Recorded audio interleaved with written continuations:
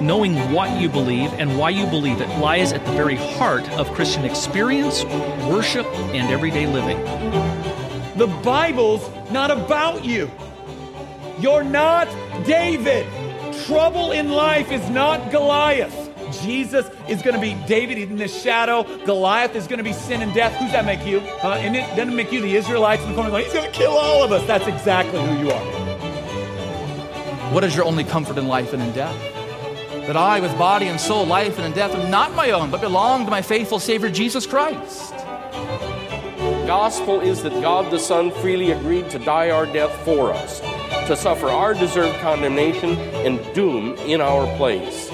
And he didn't just agree from eternity to do it, he actually did it. It is fatal for us to think that we can ever move on from the gospel. The great problem in the evangelical church today where the Scripture is concerned is not the inerrancy of the Bible. The great problem in the evangelical church today is the sufficiency of Scripture. We don't think it's sufficient to do what we have to do. So we have to wake up to what's happening and recognize that the problem really is our lack of theology. Hi, welcome to Theology Gals. I'm Colleen Sharp, and my co-host is Angela Whitehorn. And tonight we are going to talk about Rachel Hollis again. Yay! I'm sure a lot of you listened to our episode about her book, Girl, Wash Your Face. And now we're going to talk about her book, Girl, Stop Apologizing. And one reason we're talking about this, because I know this is a little different from what we normally do, but I've had so many people saying, can you do an episode on this? And I was talking to my mom about it, and my mom said, well, don't the girls in your group kind of know what's wrong with the book? And I said, yeah, but I think a lot of them, don't necessarily want to read it in being able to tell their friends what's wrong with it. Or they want something to send their friends to say, hey, this is some concerns I have with this book. Because, Angela, this book, maybe not as popular as Girl, Wash Your Face, but it's popular out there, isn't it? It sure is. I have seen it quite a few places recently. And, it's newer than Girl, Wash Your Face. So give it some time. And I think it very well could get as popular as Girl, Wash Your Face did. So, this time we're a little ahead of the curve maybe, and hoping to give our listeners a resource before it gets popular, so that we can be ready to talk about it with friends who have questions and be, give them some gentle ideas on, hey, this might not be the best reading material for us. Yeah, I think I even saw that USA Today reviewed it. Okay, so if USA Today's reviewing, that's pretty popular, and New York Times bestseller list, and all of these things. So it's definitely out there. I think most Christian women definitely heard about the first book. So I thought, just before we dig into the book, especially if, you're not sure who Rachel Hollis is and anything about the other book, I thought we'd just kind of quickly tell you about Rachel Hollis. She is a confessing Christian. So she says she's a Christian, a pastor's daughter. And she's a motivational speaker, and she really has accomplished a lot. Mm-hmm. I'm amazed, because she had a blog that was kind of like a Martha Stewart type blog for a while, and I don't even know if that's still out there. I haven't checked, but and she's written more books than just these two, but it was Girl, Wash Your Face that really, really took off. And in Girl, Wash Your Face, I can link the episode we did about that. Girl, Wash Your Face. Angela, can you share some of the things that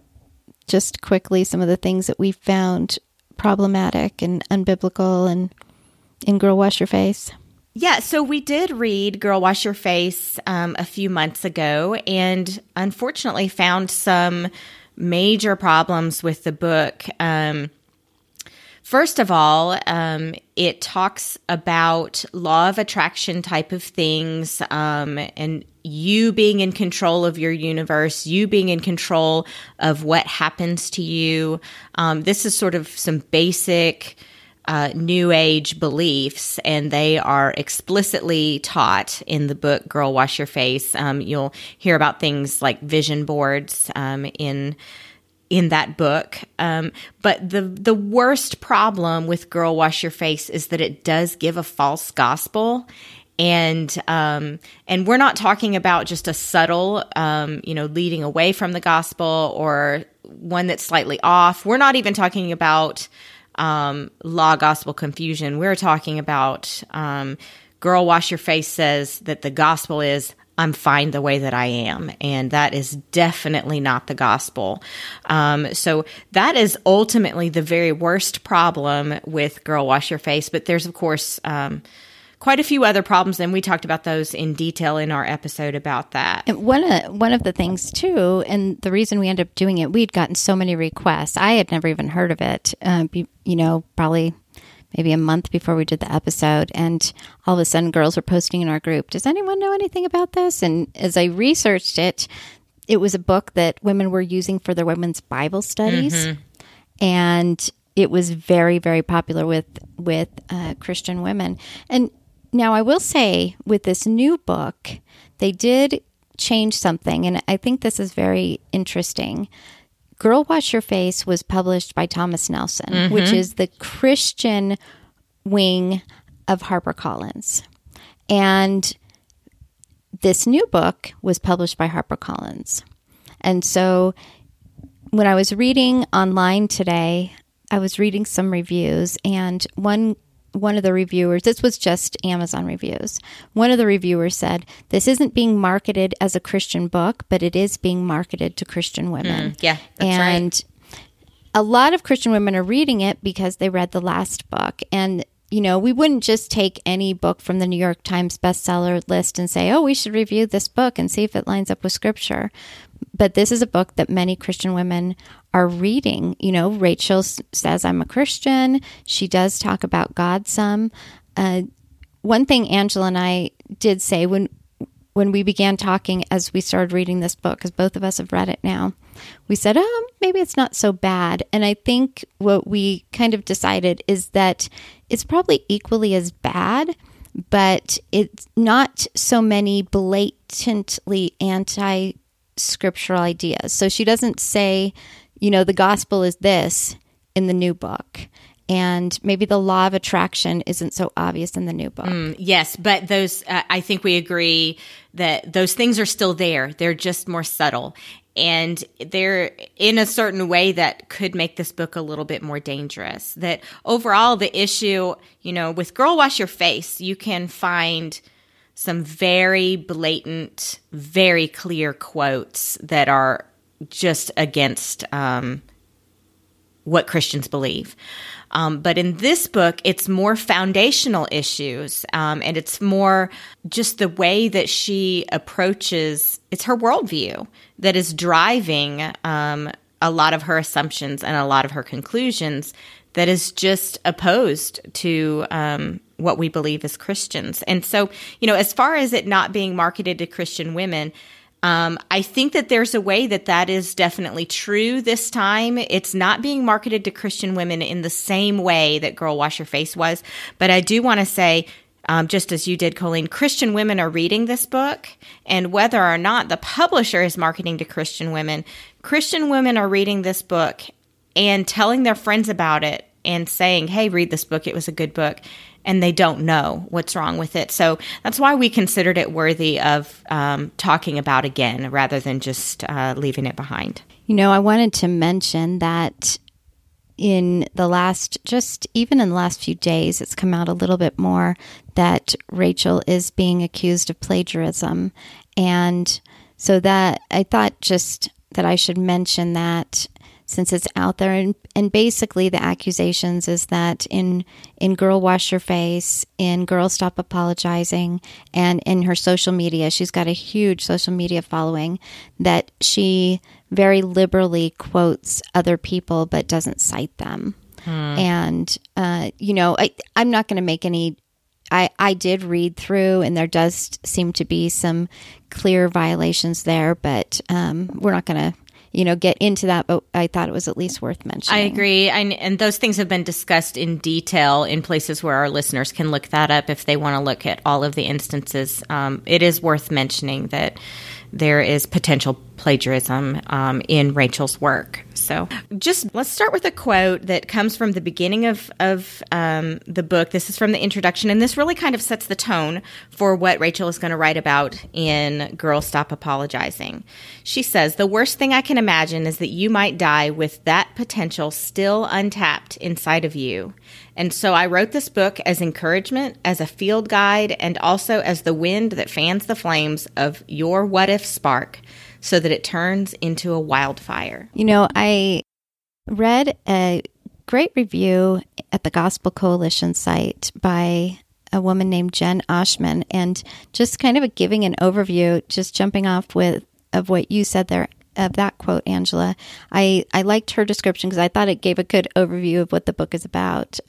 She says, in her latest book, Girls Stop Apologizing, a shame-free plan for embracing and achieving your goals, Hollis has gained momentum. She wants you to believe in yourself, to take pride in your hard work and accomplishments, and to do so without shame and with gusto. She wants you to go hard and unapologetically after your dreams. I thought that was kind of, if you want to know what the book is about, that kind of summarizes it, the two quotes that Angela and I just read. Yes. There's a feel to this book that it feels like being cheered by a cheerleader. It feels, and I mean that very positively, it feels like you are being championed. You can get out there and do it. And so I very much understand the appeal of this type of book and why all kinds of women would want to read it, including Christian women, because there is a very positive aspect to most of what she writes in this book. So we're going to just go through on what this book is about. We're going to talk about some of the good, because there was good in it, some of the bad, and some of the themes in there, and just discuss where this lines, if it lines up with our Christian worldview, where it doesn't. And what are some things, Angela, that you thought were good in the book? I did think that there were some good themes in this book. She encourages women not to just do only things to please others. She encourages women, don't apologize for who you are, how you're different from other women. I think that in particular is very encouraging to women, to hear that who you are and the way, now she doesn't use this exact terminology, but I'm going to say the way that God made you is valuable.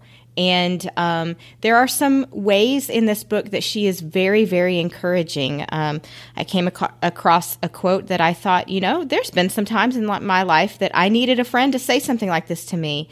She says, "If you worry that you're overweight and out of shape," this is an example that she's giving, "then write a letter to yourself about all the times in your life when your body was incredible. Did you play sports as a child? Did you carry a baby inside yourself? Did you grow another human life? Those arms that are too squishy and untoned, how many times have those arms offered love and comfort to other people? How often have those arms helped you care for your family or do your job or create your art?"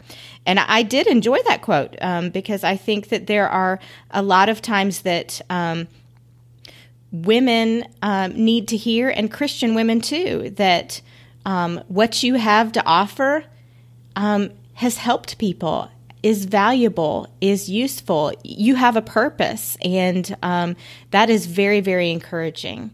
Another thing that I think is good in the book, she's got very, very good tips on practical time management. She encourages her readers to take a week or two and journal all of their time and what they did with their time, kind of like if you kept a food journal and wrote down everything that you ate. And then analyze it and see, okay, where am I wasting time? I think this is a great tip. And I think that she talks a lot about being focused and editing and realizing you can't do everything. I think that's a great tip, and a lot of us in our very busy day and age need to hear things like that. And, I think right now we're in an interesting time with social media, because everybody's out there putting their beautiful pictures out there, and they look wonderful, and it is easy to compare yourself to others. Mm-hmm. And I think she addresses that, that we're each unique, and not to compare yourself and and if somebody else has more achievements than you or different than you, not to compare yourself. And I think that's true. She even kind of talks a little bit about the mommy wars, and I think that is helpful. And one thing she said, I don't have the quote in front of me, but she talked about her marriage being her priority, and how some people will say, well, aren't your children your number one priority? And she says, no, my marriage is. And I agree with that. If your marriage isn't your number one priority, obviously after the Lord, you're not going to be a great parents together, And I think that was a really, I appreciated that she said that. I agree. I remember the same quote, and I remember thinking, this is not something that you hear everywhere in non-Christian books. So I do think that that's a great message to hear in this book. And I'll add the last thing that I think is hit very hard in this book that I think is positive. She portrays hard work as a good thing. It's not something to be avoided. It's not a curse. It's, hard work is something that we are made to do. And I think this is another message that we don't always hear. She encourages delaying gratification for a greater goal. This is something that I was taught in my family growing up. And I think that that is very good. She is very positive about hard work and doing things to achieve what it is that you would like to achieve. She affirms both stay-at-home moms and working moms. And I would have some disagreements on things that she said in regards to that. But she also has some good things to say, in regards to that. We're not all the same. And it is possible to care for your children and also work. And so now we're going to talk about some of the things that we had that we think are not so great. Some of the foundational issues. Yeah.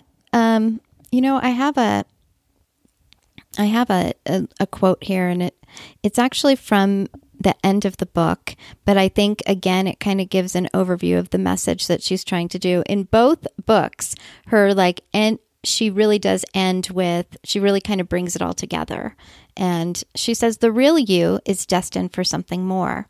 Your version of more. This is who you were made to be, and the first step to making that vision a reality is to stop apologizing for having the dream in the first place.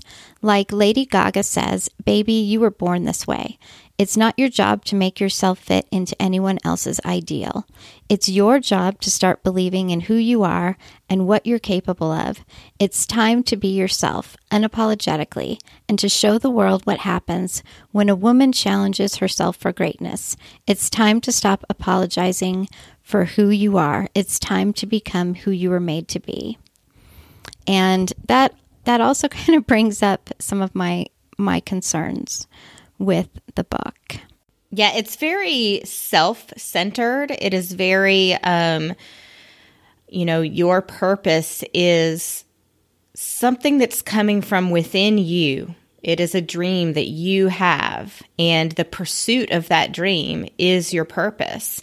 And, we're calling this an overemphasis on happiness and pursuing dreams. And I do think that pretty much every chapter in this book is talking about either something that is a lie that you believe or a new habit that you need to form.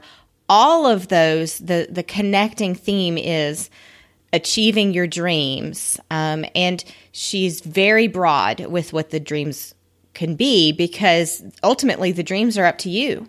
They're something that comes from you. And so one of the issues that I have with this, first of all, is that it's very me-centered and self-centered. It's not very selfless. But another issue that I have with this is that it's... we were talking earlier, and you mentioned that you had talked with a friend about this book, and the friend observed that it's all law. And that is true, because it is all about things that I do more, and achieve. I've got a quote here. Rachel says, I don't care if you're the CEO of a Fortune 500 company or a stay-at-home mom, you've got to have a goal. It can be anything at all. Just know that you're supposed to have one. And, I read that and I thought to myself, there is nothing wrong with having goals and achieving certain kinds of goals. But really, not everyone is this type of person. And, she gives some arguments in the book for why everyone can and should be this kind of person. I'll just say that I disagree and that not everyone is this type of person, and that is okay. Not everyone is achievement-oriented. Not everyone is extremely goal-oriented and wants to spend every waking minute achieving those goals. And if you're not that person, that is okay. I would say about this quote that you have to have a goal. I would say I don't have to apologize for not having a goal. That's okay. And I want to read 1 Thessalonians 4, 10 and 11. We urge you, brethren, to excel still more and to make it your ambition to lead a quiet life and attend to your own business and work with your hands just as we commanded you. And what I love about the scripture is it's so balanced. It's speaking to the Thessalonians about a group of people who were not working and who were expecting the rest of the body to provide for them. And it's saying, don't do that. Don't be lazy, but, work so that you're not a burden to anyone. But it's talking about living a quiet life. It uses the word ambition here. And Hollis talks a lot about ambition, but what the Bible says that our ambition is to lead a quiet life. And I love that because it soothes me that I don't always have to be achieving someone's idea of greatness, or even that I can let go of something that's coming from myself that is some idea of greatness. I can live a quiet life, and a normal quiet life is something to be admired. One of the things that really stuck out to me that I really have a problem with is that this idea of happiness being the end goal. And it's a do what makes you happy way of looking at life. And I think that's a dangerous way to look at life. I was in a conversation with a father, and his older daughter had done some very sinful things. And she said to him, "But Dad, you want me to be happy, don't you?" And he said to me, I always said to my children, I just want you to be happy. And he said, I think that was a mistake. And it's something I never say to my children. I just want you to be happy. That should not be our end goal. That's not the message that we're getting in Scripture. We should be holy and obedient and fulfilled in Christ. And I think even there is an idea that if you achieve your goals, that will fulfill you. That will be your life's purpose. Or it is your life's purpose to have goals and achieve them and to make them happen. And I think that's concerning. And also the emphasis on self-esteem. Angela, you and I have seen, because of our ages, and you're a little bit younger than me, but when all of a sudden, I think it was probably, the 90s especially, where now we have to emphasize self-esteem, right? Right. And what's happened is we have a lot of people that feel good about themselves for no reason. Like, I'm special just because I am, because I exist. Yes. It doesn't matter if you go to, I remember my kids went to a track meet, and I asked my son, so did you win any of the races? And he said, oh, no, everybody gets a ribbon, And so they want everyone to feel good about themselves, but that's not necessarily a good thing to be overconfident. And so there is a sense where it's all law and it's crushing and I can never live up to what she's telling me to do.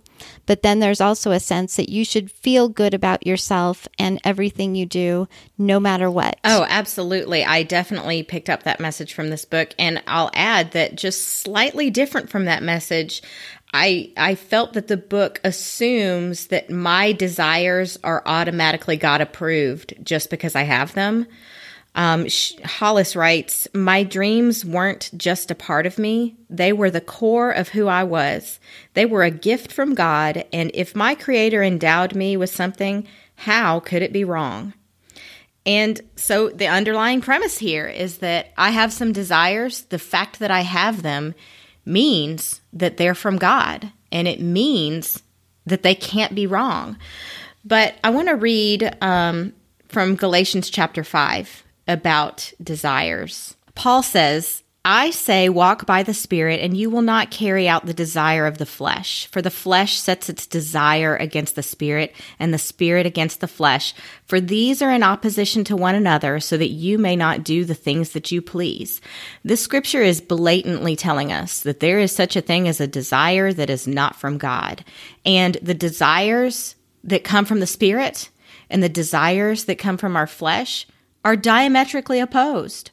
So, the fact that I have a desire that exists is not proof that this is God approved and that God wants me to act on this desire. We need to test our desires against what the scripture says is right and holy, and let that be our guide. Yeah, there's no recognition of the fact that we're sinners.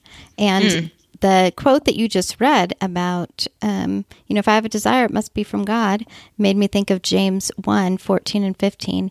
Each person is tempted when he is lured and enticed by his own desire. Then desire, when it has conceived, gives birth to sin, and sin, when it is fully grown, brings forth death. So that tells me that not all my desires are good. Right. It's and can lead to death. Exactly. Even. I was just that little end to that verse was just ringing in my ear, and comparing to what is said in this book. Rachel Hollis is very urgent about fulfilling your desires and achieving your goals and your dreams. And she makes some statements that are along the lines of, if I don't do this, I'm going to die. I can't. It's the most intrinsic important thing to me. And the Bible says exactly the opposite, is that fulfilling desires that are sin leads to death. And I do want to qualify that and say that I am not sure that I recall any of Rachel Hollis's examples of desires being explicitly sin. Did you recall any, Colleen?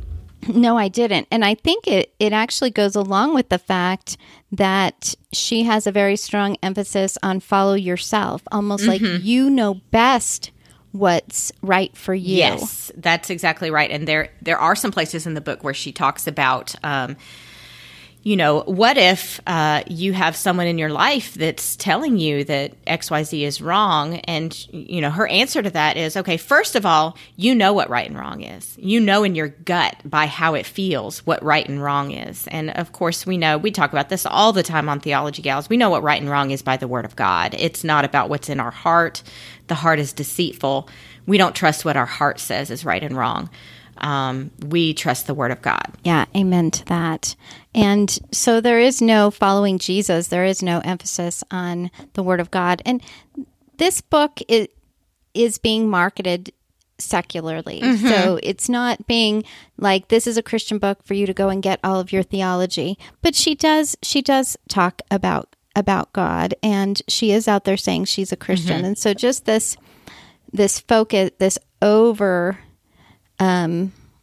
emphasized focus on myself. And we're told in Scripture to fix our eyes on Jesus, not look into ourselves for all the right answers. But I think while she doesn't say that right out, that's kind of the message that I get, that you know what's right for you. Absolutely. And, as far as, we place our trust in Jesus Christ. That's where we get our help. That's where who we are trusting for our salvation, for our righteousness. The righteousness of Christ, that right there is the ultimate achievement that we know we can't achieve on our own. And so, yes, she does not talk about the gospel in this book. She doesn't urge anyone to rely on Christ. And there is a way that I understand that, because this book is not being written as a theology book. It is not being written to Christian women as to where to put your trust. However, she does make claims in a more general sense about where we trust and where we find comfort and where we find rest. I find a very high emphasis on placing trust in material wealth. And some of that is coming from Rachel's background, growing up poor. She talks about her family being poor and her parents fighting over money, and how she made it a goal that she never wanted to live that way as an adult. And, honestly, my heart goes out to her, and I completely understand why she would make that goal. But there is a return over and over in every chapter to achieving one financial goal after another that is very, very, very important to her. We are not saying that money is wrong, but it became clear to me through reading the book that there is a lot of trust being placed in material wealth and having resources. Yeah, almost as if material wealth, that it's okay for material wealth to be an idol. Mm-hmm, mm-hmm. So one of the things, and we've talked a little bit about it, that she talks about a lot is dreams. And she says, when I say dream, I mean something you greatly desire. I mean that you're fantasizing about something and imagining what it would be like regularly. So if that's her understanding of dreams, that really concerns me, because sometimes I desire something that is not good, that is sinful.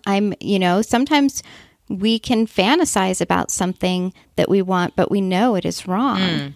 And so if that's what we're calling dreams, that does concern me. And then what Angela was talking about earlier, when she says that my dreams weren't just a part of me, they were the core of who I was. They were a gift from God. And if my Creator endowed me with something, how could it be wrong? And that concerns me, because I think that you could use that to justify sin. Right, because the underlying premise there is that if the desire exists, it came from God. And of course, what we saw in Galatians is that there are desires that do not come from God, and that those are to be rejected.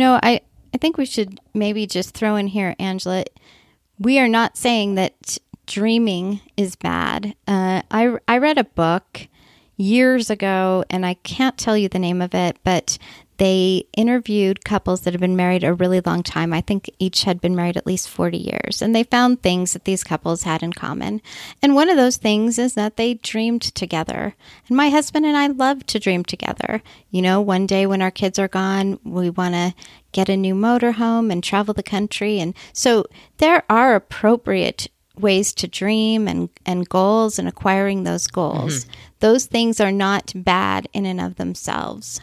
Right. And I'll add to that I think that there are quite a few of the things that Rachel uses as examples of dreams in this book that are fine dreams to have, and many of them even good dreams to have. She talks a lot about getting physically healthy, doing what you need to do to take care of your body, not smoking, exercising, eating healthy. Those are wonderful things. And I would not discourage anyone from having those sorts of dreams.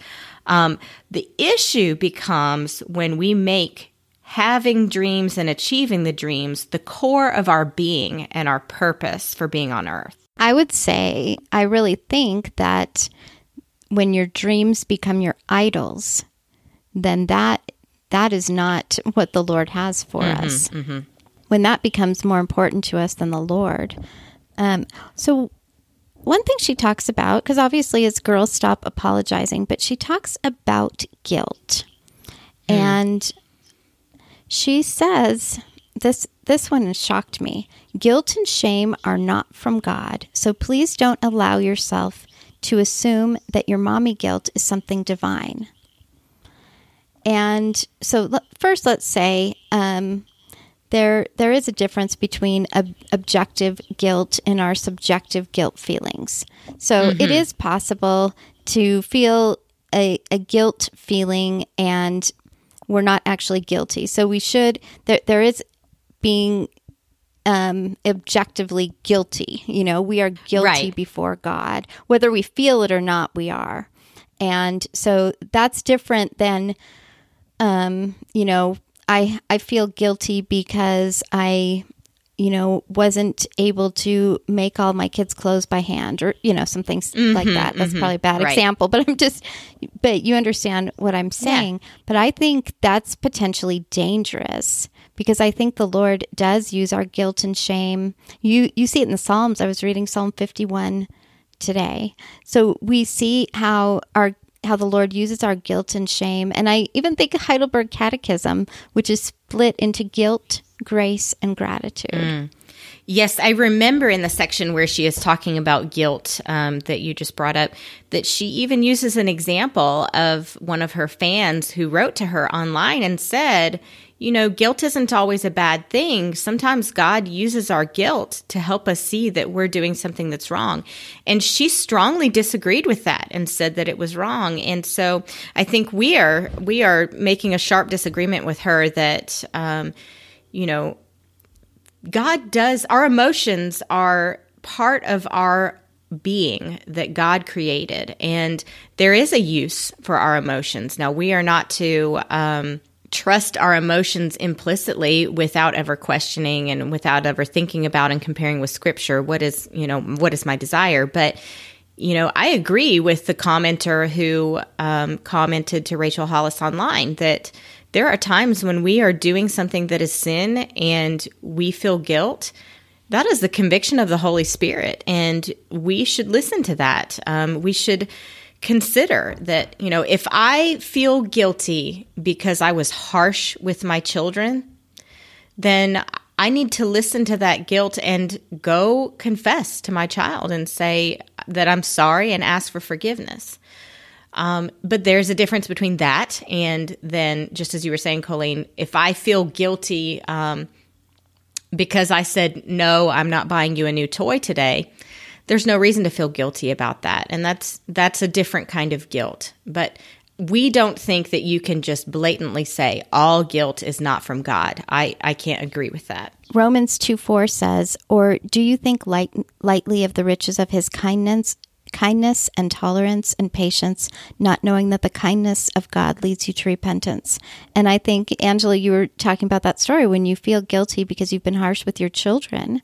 That is leading you to repentance because of the Lord's work in your life, because of the Holy Spirit. Mm-hmm. Absolutely. I remember a couple of weeks ago when we were recording our episode about the 10 Commandments and reading those long lists from the Westminster Catechisms and from Heidelberg about just what all is involved in each commandment. And I remember thinking to myself as we were recording, wow, I do not do these very well. And you know what? Just like you said, I think that's a good thing. That's from the Lord. It's leading me to repentance. It's leading me to examine and take a look at how I can become more holy. The last one on kind of the themes that I came up with, and that has to do with your life's purpose, which she really kind of talks about these goals and these dreams and acquiring them being so fundamental to your purpose in life. And we know that isn't true. I have a quote from her. If I could tell you anything, if I could convince you to believe it, it's that you were made for more. You were made to have the dreams you're afraid of. You were made to do the things you don't think you're qualified for. You were made to be a leader. You were made to contribute. You were made to make changes for good, both in your local community and the world at large. You were made to be more than you are today. This is the important part, your version of more. And, and then she says, because the world needs your spark, the world needs your energy, the world needs you to show up for your life and take hold of your potential. So there's a lot of where this becomes the purpose of your life instead of what do we know is the purpose of our life, Angela? We know this from the Westminster Catechism, question 1. Our purpose is to glorify God and enjoy Him forever. So we do not believe that our purpose in life is to fulfill our goals and dreams. So one of the things, and I think just a quick, interesting discussion, because she does talk about being selfish. That sometimes you need to be selfish. You're always doing everything for everyone else. Sometimes you get to be selfish and people need to think about you. So is it ever okay for us to be selfish? I do not recall ever being commanded in Scripture to be selfish. I do recall love your neighbor as yourself. And, it's interesting because she talks a lot about loving yourself and that's going into the selfish realm. And she talks about that in the sections where she's talking about why it's okay to be selfish sometimes. And she doesn't use that explicit language, but it's very, very clear that she is talking about elevating your desires, your dreams, your goals, and putting them first. She's very, very clear about that. One way that this sort of works itself out when she's talking about achieving your dreams and sort of elevating them above anyone else in your life is that she's really downplaying the value of serving others. And I would really say that it's a very good goal and a very good thing that we should want to achieve, to be a servant and to serve others. One of our quotes says, "Being occasionally inconvenienced is a part of life, and if you're willing to serve others, then you better be willing to demand that they do it for you." Now, this is in a bigger section where she's talking about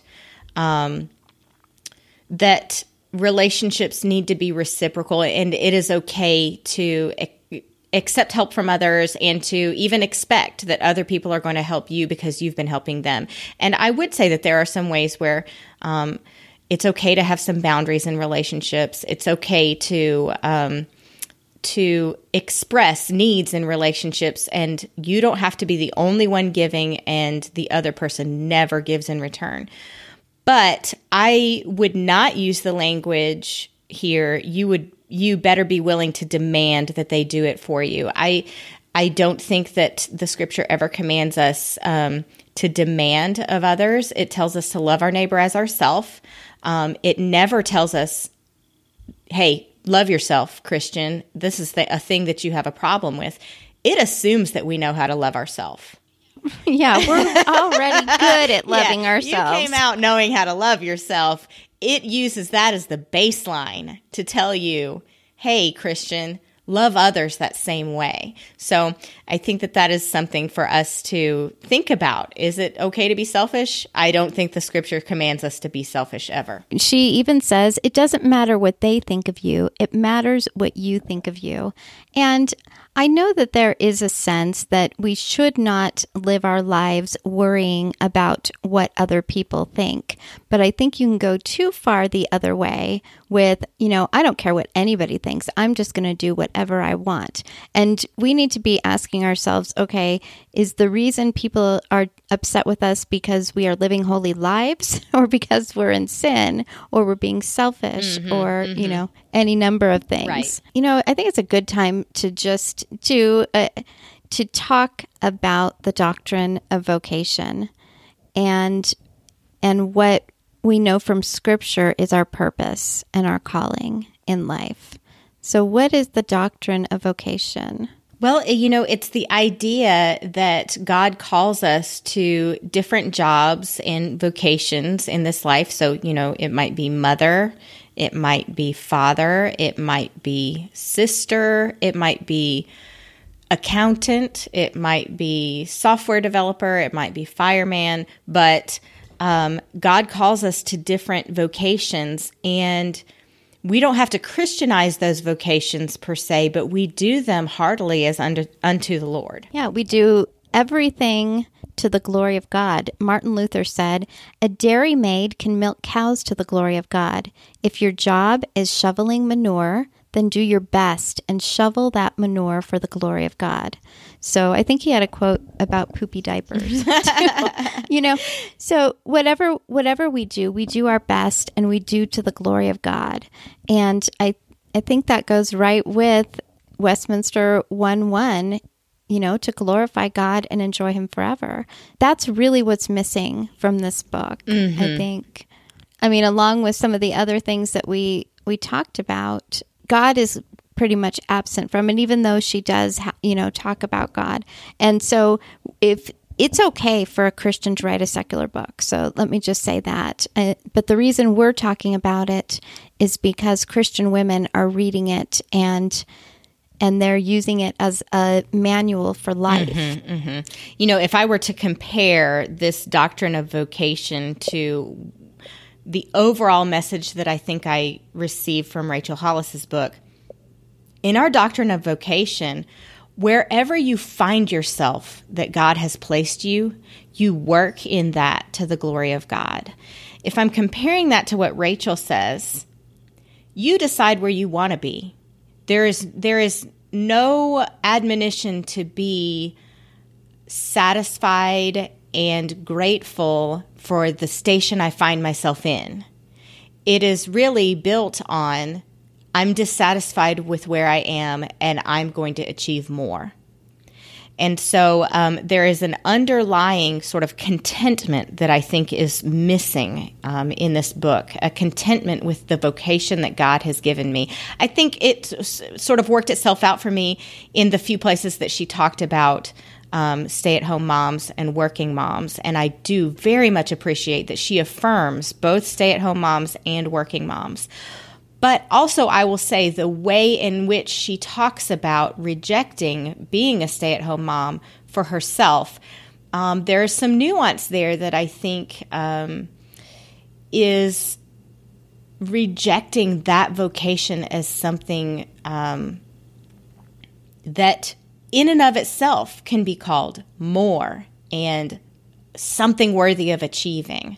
She puts that vocation in contrast to her wanting something that she calls more than that. There's almost being dissatisfied, and I'll be happy when. Yes. And there are several things in my life that were not my goal or my dream, and they happened. I told my husband, I will move anywhere but Denver, and guess where we're moving? Yeah. Guarantee you that was not my dream. And so, but you know what? I am to be content wherever the Lord has me. And the other thing is, if you're married, maybe some of your dreams might not line up with what's best for your family, what's best for your marriage. And I think of my husband and me, and just through the years where a lot of times our dreams and goals have come together so that we have dreams and goals together. And so a lot of the things that I want for the future, it's with him, and it's in view of things that dreams that he might have. And I think that's important too. I definitely agree. Well, this final quote here by Augustine about our vocation and working hard: pray as though everything depended on God, work as though everything depended on you.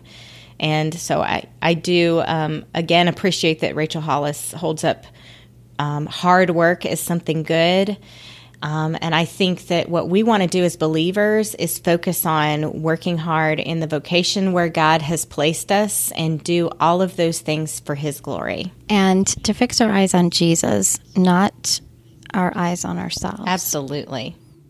Because I think we already do that. Oh, yeah, absolutely. We have no trouble with me. I mean, this is why we need to be reminded of the gospel constantly, because it is natural for us to want to do it ourselves. But we know that we need to trust in the Lord and His righteousness, trust in Jesus Christ, and for our salvation, because He's the only one who is able to satisfy the requirements. I cannot do it myself. I think that's a great place to end. I hope that this was helpful for those that have tuned in. And a couple of things. If you weren't aware, we have Theology Gals merchandise. I always forget to say it, but there's a link on our website at theologygals.com, and there is so many different colors and styles and whatnot if you'd like a Theology Gals shirt. I even have some little onesies in there for your baby Theology Gals. They're so cute. And if you'd like to support us, there's a link on there also. So, well, thank you for spending this time with us, and we'll be back next week. Hey, this is Pete Orta, former guitar player for the Grammy Award-winning Christian rock band Petra. I'd like to invite you to my new podcast called Christian Conversations Unfiltered. This channel is much different than my sermon podcast. The episodes are intimate conversations with people who I enjoy about topics that I can't really unbox from the pulpit. Each episode is unproduced, unedited, and unapologetic. Conversations that might not only help you answer some relevant questions you might be struggling with, but also help create some questions in your head that you might not have even ever thought of. The purpose of this podcast is to help people apply their theology while broadening their biblical worldview. So go to PeteOrta.com, that's PeteOrta.com, and click subscribe to podcast, and then choose what podcast you'd like to hear, if not both, and what platform works best for you. Can't wait for you to join us. God bless.